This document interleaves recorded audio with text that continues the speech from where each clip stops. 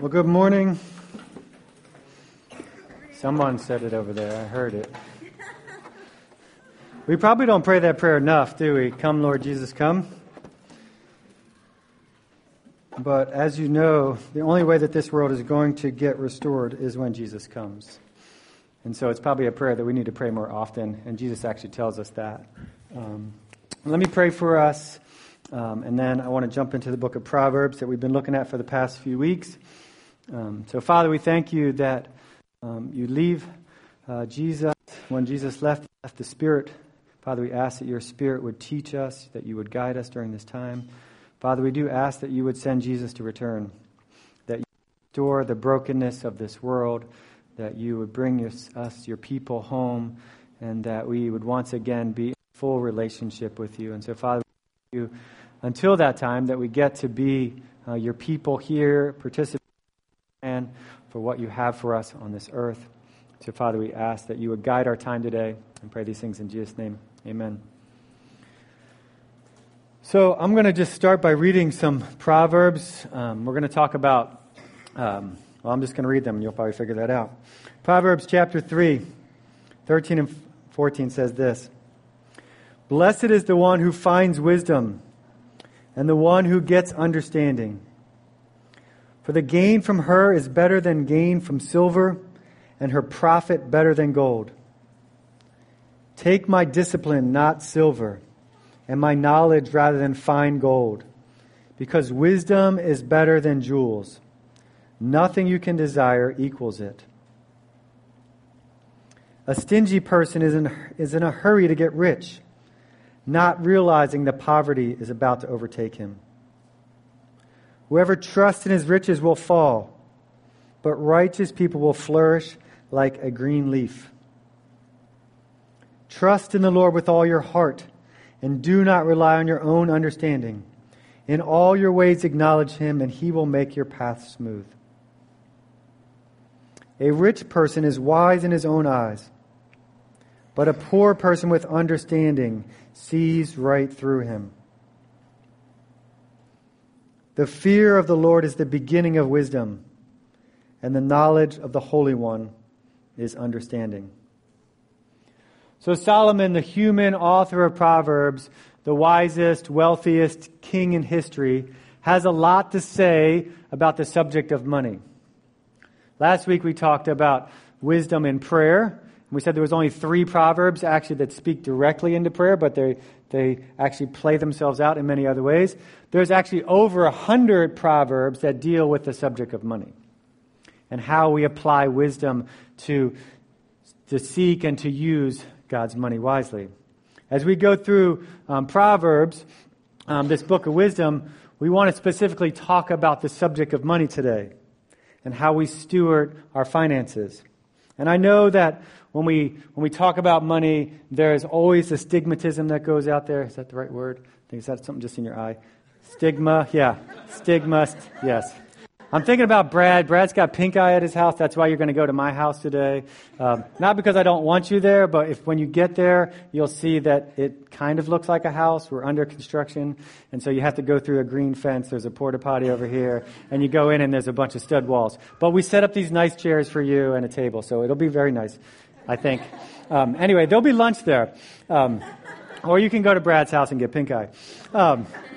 So anyway, I know there's a lot of emotions that come with this when we talk about money, both personally and as churches, because many individuals and many churches have actually abused this subject, whether knowingly or unknowingly, and have taught bad theology, which always leads to selfish gain. And that doesn't mean because that has happened in the past that we should actually shy away from this subject. Also, we're not talking about this because as a church we're in some final deficit that I cannot talk today, financial deficit that we need to make up. We're not talking about it because of that. We're committed to talking about finances because the wisdom and how we deal with money is an important issue because it's a gospel issue. And talking about the way that we steward our money and our finances is really a perfect forum to talking about what Jesus has done and how he's been so gracious and so generous with us.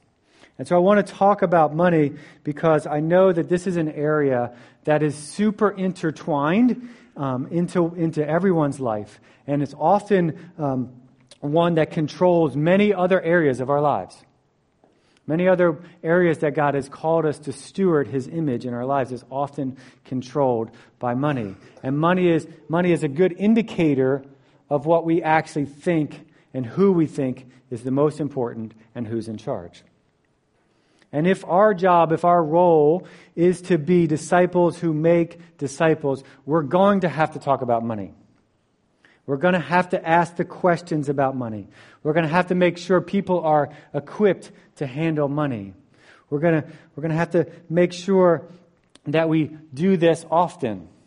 Jesus often connects a person, how they handle their finances, to the definition of discipleship. He often says, leave everything and follow me. Stop spending all of your life trying to acquire things and instead live for me. That's the very definition of discipleship that Jesus gives often. Because I think one of the things that happens is that evidently Jesus knew that the acquisition of money and possessions would be one of the biggest things, one of the biggest hindrances to people actually following Him. And so He talks about finances and the subject of money in His stories, and He teaches on this subject more than any other subject in His teachings. And it's almost if Jesus had some insight into our hearts and how we process the gift of His money in our lives and how that actually represents how we worship Him. Because the real fact is this: you and I are saying something about every dollar you spend. You and I are saying something about who we worship with every dollar we spend. And either it will be driven by faith and obedience, saying, I trust God, or it will be driven by disobedience and unbelief and saying, I don't trust God. The reality is how we steward our finances. Either if we steward them well, we're going to image God. And if we steward them not well, we're still imaging God. We're just giving an inaccurate picture of the kind of God that we actually serve.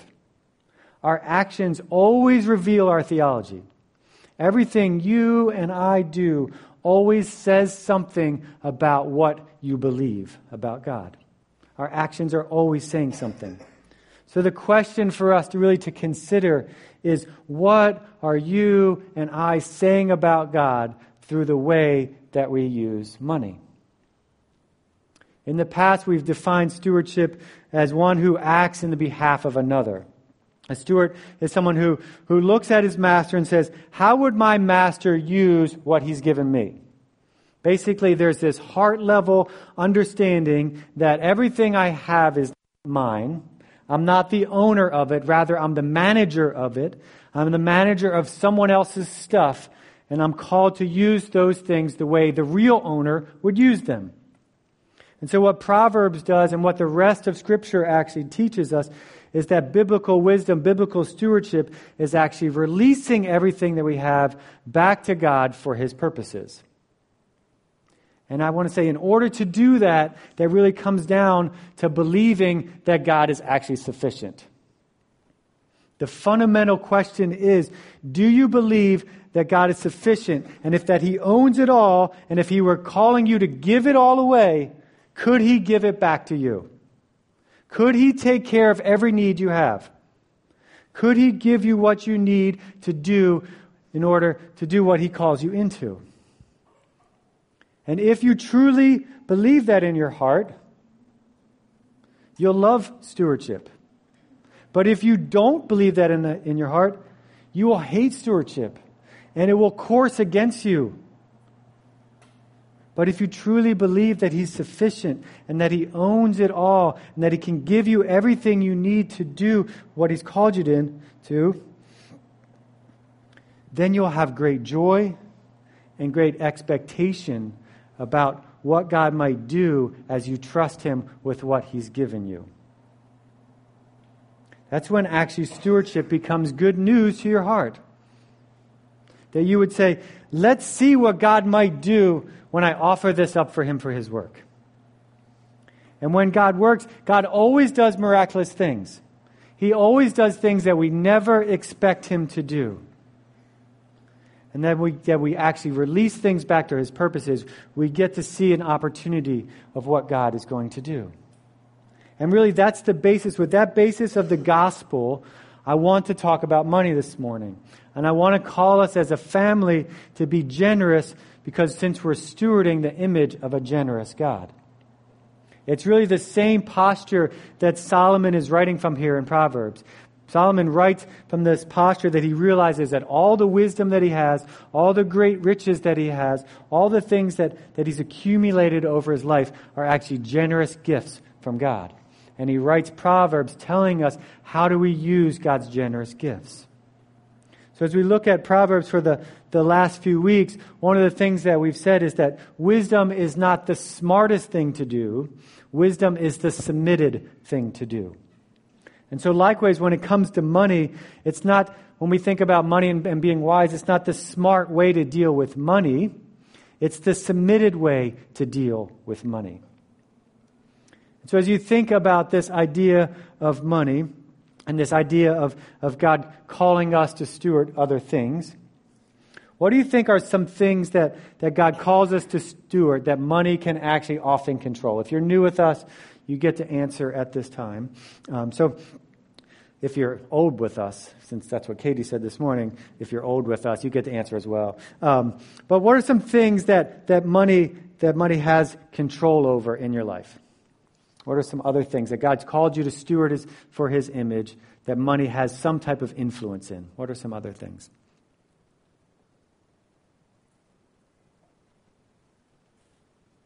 Is that a hard question this morning? I thought that was an easy question when I wrote it a couple of days ago. Food and shelter. Yeah, so how we use our home, how we use our resources to be hospitable with our food comes into play with money. Yeah, good. What else?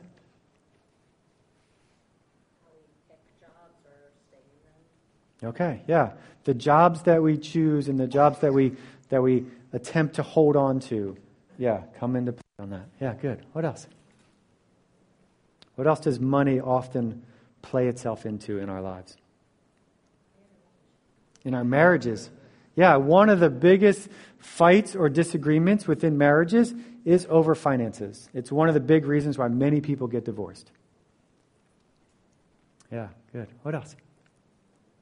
What I do in my free time.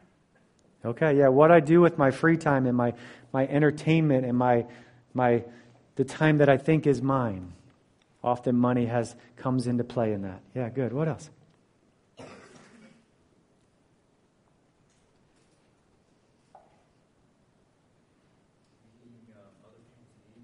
Okay, yeah, meeting other people's needs. How can I be generous when I see and have opportunities to care for people?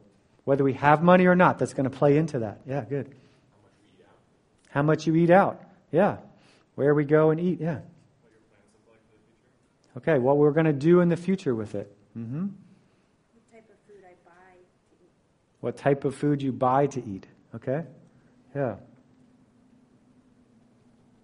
I want to say that the way that we deal with money actually infiltrates almost every other area of life. And this is a really important issue, and we need to get this right as a church because it says a lot about what we believe about God. And one of the things as elders is we want to always be doing is calling us back to faith and calling us to turn from sin. To stop serving lesser things and call us to worship God, to align our actions with our theology. And how we use money often is an important thing, and the Bible has a lot to say about it. As you look through the Bible, it talks about using money really in three major categories, and we taught on this before, but if you've heard these things, there's three major categories: give, save, and spend. Please note, that's the order as well. Give, save, and spend. That all three of these things are actually directly connected in how we treat one another and how we image God. By how we give and how we save and how we spend will have a dramatic impact on how we use money in every category. For example, if I spend all of my money on myself and my lifestyle, there will be little for me to save and to give away. And what that does is that images to others that life revolves around me, that I am actually God. On the other hand, if I just save it all and I rarely spend any or I rarely give anything, what that is that I think I am the provider. I'm relying on my savings to sustain me in life. And then my savings becomes my God. So how we actually treat each one of these categories will say something about what we truly think of God. And so I want to help us this morning to think and to equip us in these areas. And what I'm going to do we're going to actually focus most of our time on the very first one. And I want to give you a quick biblical overview of the biblical theology of giving. And you may know some of these things already. You may have heard some of these things already. But I think it's important to look at the story of God from the very beginning until now to gain some insight into the area and into this pattern of how God calls His people to image Him well in this area. Because I think if we can get this one right, it will have a proper gospel impact on the other two. Now, usually when we think about giving, the question that at least I've always heard, or the question that comes into my mind when I think about giving, is how much money should I give away? How much money should I give away? I want to say that's the wrong question. That's the wrong question. As we think about this, we need to keep in mind that we are God's stewards and that everything we have is actually God's. So even the money in your hands is God's money. And God wants us to use His money for His purposes, not our own. So we should be asking an entirely different question. Instead of asking, how much should I give? We need to be asking, how much of God's money should I keep? How much should I actually keep? The good news is that we are not left alone to try to figure that out. Proverbs 2 says this. It's very clear, and it tells us this as we think about wise living. It says, cry out for insight and ask for understanding. Search for them as you would for silver. Seek them like hidden treasures. The good news of the Scriptures is that God, through His Holy Spirit, has given us input into this, and the Holy Spirit continues to speak to us today through His Word and through other people as we ask and we get godly counsel into those things. That we get to now prayerfully search God's Word and rely on His Spirit to teach us how to use God's money. The reality is, even before Solomon puts these things down, before God is penning His wisdom through Solomon, God gives us insight into His people on how we should actually spend His money. You can look all this up later, but in Numbers and Deuteronomy and Leviticus, we see God set up this plan with His people in regarding to how to use His money. And this first part of giving was actually called first fruits. What first fruits meant was that there was a first part of all of their crops, of all of their animals, everything they had. The first of everything they had belonged to God. And through giving of their first fruits, they would give these back to the priest to deal with, but also through the first fruits, the priest's needs were actually met. The second thing we see them give towards was they were supposed to give sacrifices. So daily, dozens and dozens of animals were brought to be sacrificed. Bulls, sheep, goats, doves were brought to be sacrificed for the sins, and burnt offerings and peace offerings. And there was this big sacrificial system that God instituted. And as you think about the sacrificial system, this would have cost people quite a bit. Either part of their physical resources to bring a bull or a goat, or part of their financial resources to purchase an animal every day to do a sacrifice. And by the way, the priests were also allowed to eat part of those sacrifices. It was a way that God was taking care of His people as well. Alongside of those two things, there were also two other tithes that people were required to bring from. Basically, they were to tithe from their net worth. A tithe means a tenth. So the first tenth of their income was to be given to take care of the Levites.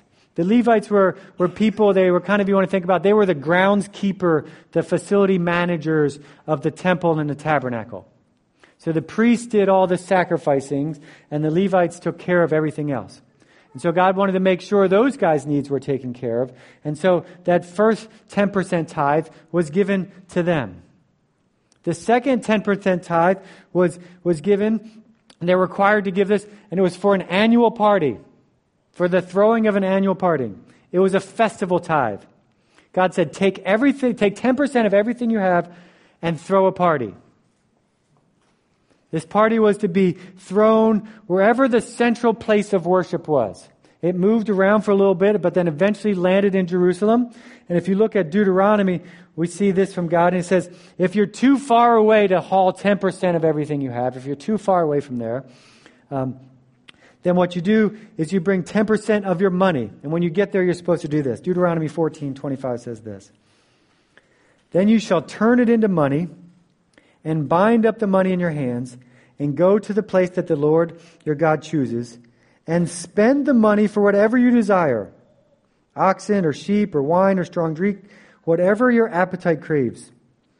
And you shall eat there before the Lord your God and rejoice, you and your household.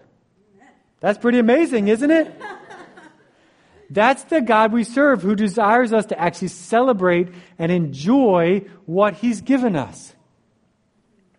What would also happen is every third year at this festival, that there would be a tithe, another tithe that was given to the Levites and to the widows and to the orphans. God wanted to make sure that those who couldn't earn on their own would be taken care of. If you look back 2 verses in Deuteronomy, we see God give us the purpose of what the tithe was. He says this, that you may learn to trust the Lord your God always. That was the purpose of the tithes, that you may learn to trust the Lord your God always. Now, in addition, there's more. It keeps coming. In addition to these festivals, there were 3 other annual festivals or parties that people would gather for. The festival of unleavened bread, the festival of weeks, and the festival of booths. These were week-long parties where people would come and celebrate a specific event in the history of what God had done for them. But also when they came to these parties, they were required to bring a free will offering. Basically, they would pass the hat and they would thank God during the festival, and people were called to bring in whatever they chose, and that would go towards widows and foreigners and poor, to make sure that they had plenty to eat as well. And one other thing, on top of all of that, when there wasn't a festival going on, or when they weren't sacrificing, or they weren't giving a tithe, they could also give a free will offering anytime they wanted. Whenever and whatever they wanted, they could give a free will offering. And this would take place every year. Every year, over and over and over again. Then on the 7th year, God instructed them not to plant anything. And if you know anything about the people of Israel, it was an I'm not going to say that word wrong. A society that planted things. It's not archaeological. That was what I was going to say, but now I can't think of the other word. Agricultural. Yes, agricultural. I should have drank coffee this morning. I don't drink coffee, but I should have. Well, actually, I did have some. Maybe that's the problem. Agricultural society. That's what their economy was based on. And God was saying, I want you to give the land a rest. Take off from work for a year. Can you imagine not working, taking off work for an entire year? 1 out of every 7 years. You're taking off work and you're trusting God to provide. You think about giving your entire salary a break for a year. 1 out of every 7 years, you don't get a salary. And you trust God to provide. That's pretty amazing. I said that was the last thing, but there's one more. I forgot. There's one more thing. There's the principle of gleaning. If you know the story of Ruth and Boaz, you saw Boaz doing this for her. where what you would do is actually when you picked your crops, you would leave a portion of it for other people. God said, I want you to leave a portion of your grain or your corn or your grapes or whatever it is. I want you to leave a portion of it so that the poor can come into your fields when you're done taking your portion out of it, and they can find grain to eat and grapes to make wine with and make sure that they're taken care of as well. Now, if you add up all of those things, I think this is probably a low estimate, but if you add up all of those things, that works out somewhere between 25 to 40% of your income. So anyone who thinks in the Old Testament that you're supposed to just give simply 10% really hasn't looked at Scripture very closely. So if you want to follow the standard for the Old Testament, it's about 25 to 40% of your income. That's what's required. But if we look at what God says in these things, I think God's telling us something, what He's concerned about in these things. He's saying, I want to make sure you take care of the needs of the priests and the Levites. I want you to make sure that you're taking care of the needs of the spiritual leaders that I've put in charge of my people. The second thing He says in these things is, I want to make sure that you're taking care of the least of these, taking care of the orphans and the widows and the foreigners. And the third thing He says is, I want to make sure that you're a celebratory people. He commands them to have a party. That they're the people who have the closest relationship with God, who walks among them, who loves them and makes them their children, and they have the most to celebrate. And He makes sure that they set that up in the way that they use their money. And what we see in all of these things is that God is teaching over and over again that He is actually the provider. He's the one that grows the crops. He's the one that brings the rain. He's the one that gives the land. And all these things were actually a direct assault on the idols of the nations around them. The surrounding nations had idols for rain, the rain god and the grain god and the sun god, every other god you can think of that was related to their society and their economy. And they would worship each one of those, and they would put their hope in each one of those things, that hope that there would be a harvest in the end. And God was saying through this giving that what I am saying is, I am actually the provider. And I'm a good God, and you can trust in me. The second thing that they were doing when they were imaging this with their giving was God was saying, He's saying, I have delivered you, and I've been kind to you. And so I want you to be kind and generous to those in need. He's been gracious with us, and we get to be thankful to Him. That as God's people, they were once slaves, they were once poor, they were once foreigners, treated unkindly in Egypt, and God comes and saves them. And then God says, I'm setting this up so that you would treat people who were in the same position that you were, the poor, the slave, the foreigner, and you were treated kindly, and I want you to treat them kindly and graciously. Now, I know that as a church, and you know this as well, that we no longer live under the Old Testament law. It no longer requires those gifts. And so the good news is you're off the hook this morning. All right, you can all go home and we're done. All right, well, unfortunately, that's not true. Because we fast forward to Jesus, we find out that He actually looks at these Old Testament regulations and He says, these were good, but you should go further. You should actually give more. Take a look at what He says in Matthew chapter 23, verse 23. Woe to you, scribes and Pharisees, you hypocrites! For you tithe mint and dill and cumin, and you've neglected the weightier matters of the law, justice and mercy and faithfulness. These ought to have been done without neglecting the others. In other words, you guys are so legalistic about the way that you tithe that you're even tithing your spices now. The smallest thing you own, you're measuring out 10% to make sure that you've got a tithe for that. You've gotten so good at tithing, but he says, don't stop doing those things, but you're missing the bigger point. You're missing out on doing justice and mercies, really the matters of the heart. Jesus takes the Old Testament laws and says, that's important, but don't just legalistically conform to the law. God says, I want your heart. The good news is that it's not about your spice rack. Basically, God says, if I get your heart, I know that the spice rack will follow. And if you look at the book of Acts, after the death and resurrection of Jesus, and after He sends His Spirit, we see the church, God's people, which is part of us now, we're radically generous. In Acts chapter 2, it says they sold everything they owned. It says this, all who believed were together, and they had all things in common, and they were selling their possessions and their belongings and distributing the proceeds to all as they had need. We see the same thing in Acts chapter 4. It says there was not a needy person among them, for as many were owners of land or houses sold them and brought them to the proceeds of what was sold was laid at the apostles' feet, and it was distributed to each as any had need. We need to keep in mind as we read about this first church is that these people were mainly Jews. They were mainly Jews when this church first started who were living under the law prior to that, prior to coming to Jesus. And they could have easily continued to keep on doing and going on with the Old Testament forms of giving. But instead we see that the gospel actually motivates them to give more, not less.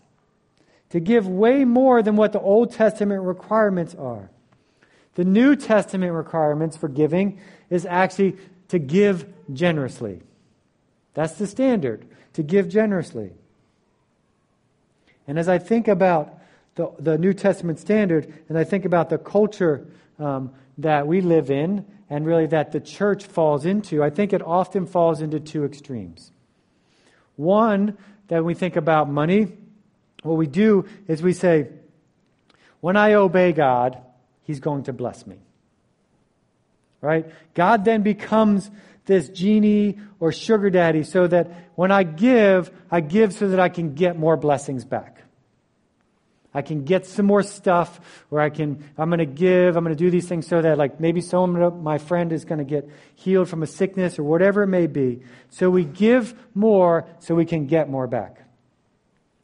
The second extreme is this. People believe there's some kind of righteousness in being poor. In being poor and needy. And so anybody that actually has money must be ungodly. I've seen that often play out in churches. And people look down on other people for having money. And so you have this gospel of the wealthy or the gospel of the poor. In the first, really, the wealthy are righteous because God has blessed them because they had done what they're supposed to. And in the second, the poor are really righteous because they're not worried about those other things. But yet, if we look at Scripture, it says that you can actually have or have not and be unrighteous or righteous. You can have and be godly, and you can use it for God's glory, and you can have not and be godly and use it for God's glory. If you look at the parable of the steward, it's not what they have been given by the master that they're commended for. It's what they do with what he's given them that shows what they actually believe. That the way that they steward what he gives them actually reveals their theology, what they thought about the master. So as stewards of God's money, we're called to give generously. We're called to give generously. So we think about that. How then does the gospel motivate us? How does the gospel motivate us to be generous? What do you think? How does the gospel motivate us to be generous? I think for me, like, my tendency is to be generous with myself before somebody else. So, like, he changes that. Like, that I get to be generous to somebody else before being generous to myself. You know, that's my tendency. So part of the gospel is that God came and served us first, and we get to do that too, right? So we don't think about ourselves first, we think about someone else. Good. What else?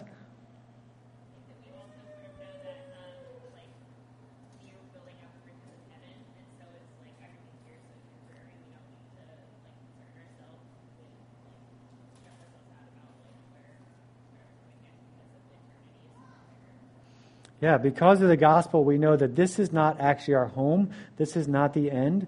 And so everything we have, we get to use for God's kingdom, knowing that we don't have to worry about holding on to it, because God has already served us and given us something better. Yeah, good. What else? I think that whole idea where it says God's a good provider, like Jehovah Jireh, like if he hasn't provided, like he's still good, and I need him to change my focus on what I don't have to that he's a good provider, and if I don't have it, he's still good, and he's still good to me. You know? And even if he does provide, he's still a good provider, but either way, he's still good. Mm-hmm. And I don't always believe that. Yeah. Yeah. Good. What else? How does the gospel motivate us to be generous people and to give generously?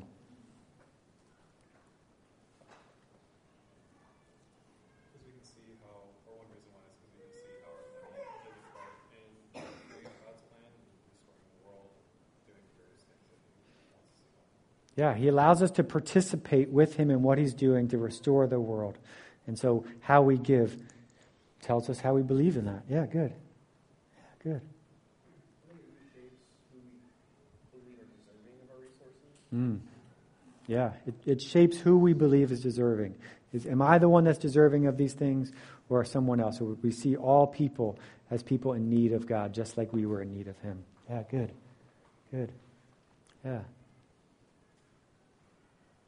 think it's a story that reminds us that we worship a God that gave up everything for us to be with us and to give us eternal life. So the idea that we were focusing on a God that literally gave so generously that we could live with him in eternity, like, and if we can come back to that over and over again, I think that changes our posture of giving. Yeah, it reminds us of who we're actually imaging. Yeah, that's good. That's good. In 2 Corinthians chapter 8, verse 9, this is kind of in the context of Paul. He wants the people in Corinth to give towards an offering that he's collecting for needy people in Jerusalem. And in verse 9, he gives us the motivation behind it. He says this: "For you know that the grace of our Lord Jesus Christ, that though he was rich, yet for your sake he became poor, so that you by his poverty might become rich." Jesus gave his life for us, and he gave himself to us in his Spirit. The best motivation to give generously is actually in response to what Jesus has done for us. We don't give in order to gain approval. We don't give in order to gain approval of what God has given us. What we deserve was death, and yet he gave us life. We deserve nothing, and he gave us everything, including himself. That Jesus is our true treasure. That when we see him as the ultimate treasure, the stuff around us ceases to be treasures and becomes just simply things that we use for his purposes. And when that's the case, we're free to release our hold on anything because we understand that it doesn't save us or make us significant or define us. And when we don't give generously, what it means that we're treasuring stuff instead of Jesus. And when you treasure stuff instead of Jesus, it becomes just stuff, and you're going to feel the need to hold on to it. And as I think about this thing, I'm sure that there are people in this room that probably are living that way. You're not giving because you think it's actually your stuff. And it grieves my heart because it reflects your heart towards Jesus. And it's a serious issue. If you're not giving regularly, I want to urge you today to begin to give. To give consistently. And if you say, I can't afford to give, then you need to actually change your lifestyle.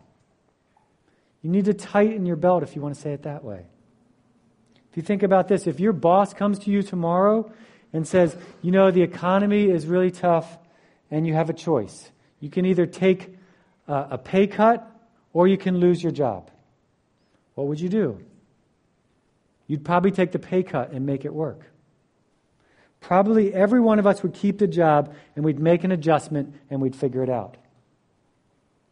How many of us actually spend 10 to 15% of our income on a car payment? Is your car payment more than you're giving? How about entertainment, eating out, going to Starbucks, going to movies, going to concert, buying whatever, paying for cable, paying for your pets? My guess is if you added all that up, we actually have plenty to share and we have plenty to be generous out of. But when we do this, it is going to cost you something. It's going to cost you something, and it's that you really don't want to give up. And the reality is when we don't want to give those things up, it's actually selfishness. We need to consider these things. The way that you give should affect the way that you live. I've said this before, but if you and your neighbor are making the same exact amount of money, your lifestyle should be noticeably different. Because the way that you give a significant portion of your income away is going to change your buying power. You have a significantly less buying power than them. It should cause your neighbors to say, what is up with them? Why do they keep making choice after choice where they're not first? And the gospel urges you to be regular and faithful with your giving. And just like we talked about, the very first principle to follow is first fruits. Whenever you get paid, immediately set aside an amount of your income for giving. Whatever amount that is that you've determined in your heart, according with the gospel, what Christ has done for you, whatever percentage of that is that you've prayerfully considered, you take right off the top and you give it away. Because what that's going to do, it's going to actually force you to say that I trust God with whatever's left of my paycheck that He's going to actually take care of. It's the same thing that they were doing in the Old Testament. They're saying, I'm trusting God with the rest. You may say, I have absolutely zero income almost. Then give faithfully and consistently with whatever you make. If you only make $50 a month, then give $5 to $10 or whatever, regularly, whatever it is that you give when you get paid. Don't fool yourself into thinking that you'll give faithfully once you have more. You won't. Because you'll have grown into thinking that you use your money for yourself. And so the more you have, the less motivated you will be to give. Jesus says this, that if you are faithful with a little, you'll be faithful with a lot. This is a matter of a heart, not a matter of income or a matter of amount. Some of us probably need to hear the other side of this as well. Some of you have been super faithfully in giving. Some of you have been giving 10% for years upon years and upon years. And you need to ask yourself as well, has your faith grown in the past 5 years? Has your faith grown in the past 10 years? I hope that you would say yes. If it has, then I want to say that your giving needs to be reflected in that as well. The way that we give declares that my faith is continuing to grow. That I trust God more today than I did yesterday. And so therefore I'm going to give more and more away as I grow in my faith of God. Can you imagine what it would look like if all of us, by the time we got to 60s and 70s, I'll be past that myself, but if our faith had grown so much that by the time that we've got to that age, our reliance on God had grown so much that we learned to give away 50 to 60 to 70% of our income. What an opportunity we have to reflect Jesus. There is a confession of the gospel when we give. When we say the gospel is who is God and what has He done for us and who am I in light of that. That's the gospel. That's what we believe. That's what we base our lives on. And I think most of you would say, I believe the gospel. That's your confession of the faith. And scriptures say that something flows out of that. There's implications in your life from that you actually really do believe the gospel. And if you believe the gospel, it will affect the way you live wisely with your work, with your rest, with the way you pray, with the way you love people, with the way you serve people, with the way you use your talents, and with the way that you give God's money back. Giving is an evidence that you believe the gospel. And I want to just remind us this morning, I know this may have been a little bit heavy, but we have a huge opportunity to image God in this city for who He really is. A city that is all about themselves. And we have an opportunity to image a God that is good, and a God who is gracious, and a God who continues to provide all that we need to do what He asked us to do. Do you believe that today?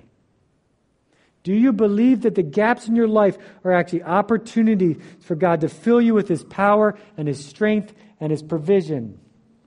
Rather than trying to maneuver and doing everything you can to fill it in and figure it out yourself. Would you actually pray and ask God in your heart that you actually believe the gospel?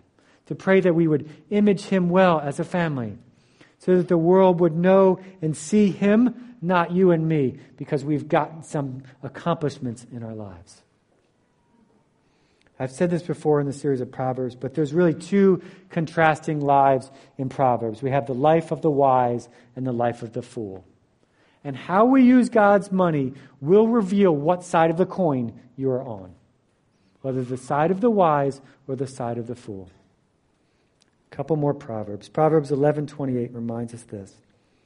Whoever trusts in his riches will fall, but the righteous will flourish like a green leaf.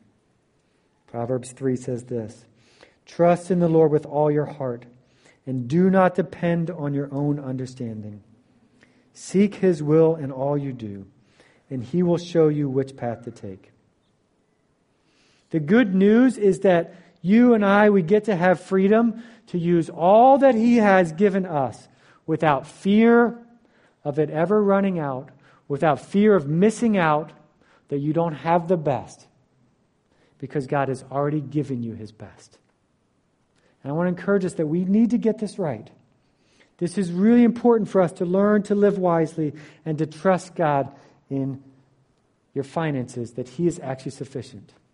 To learn to open up our hands and release it to Him, that He would do whatever He wants with it, whatever He tells you to do, that you and I would do it. That we would truly be servants of the King who owns everything, because we're servants of the King who laid down His life first. We're not talking about a king who did everything for himself. We're talking about the king who, through eternity past, knew what he was getting into. He knew what he was getting into when he became a baby. He knew he was going to give his life on the cross. He was a God who was eager to do the Father's will. Scripture says that Jesus always did what the Father told Him. We're not talking about a king who procrastinated or made excuses. We're talking about a king who was faithful and obedient all the time. He saw the cross before him, and the Bible says that he set for joy that it was set out before him, he endured the cross. God did not give you or me the leftovers or whatever was left at the end of the month. He gave it all. And what a privilege we get to now display that to the world by the way that we steward what He's given us, by how gracious we are with His money. I want to pray for us, and then we're going to head to communion. Father, we thank You that You have been so gracious to us.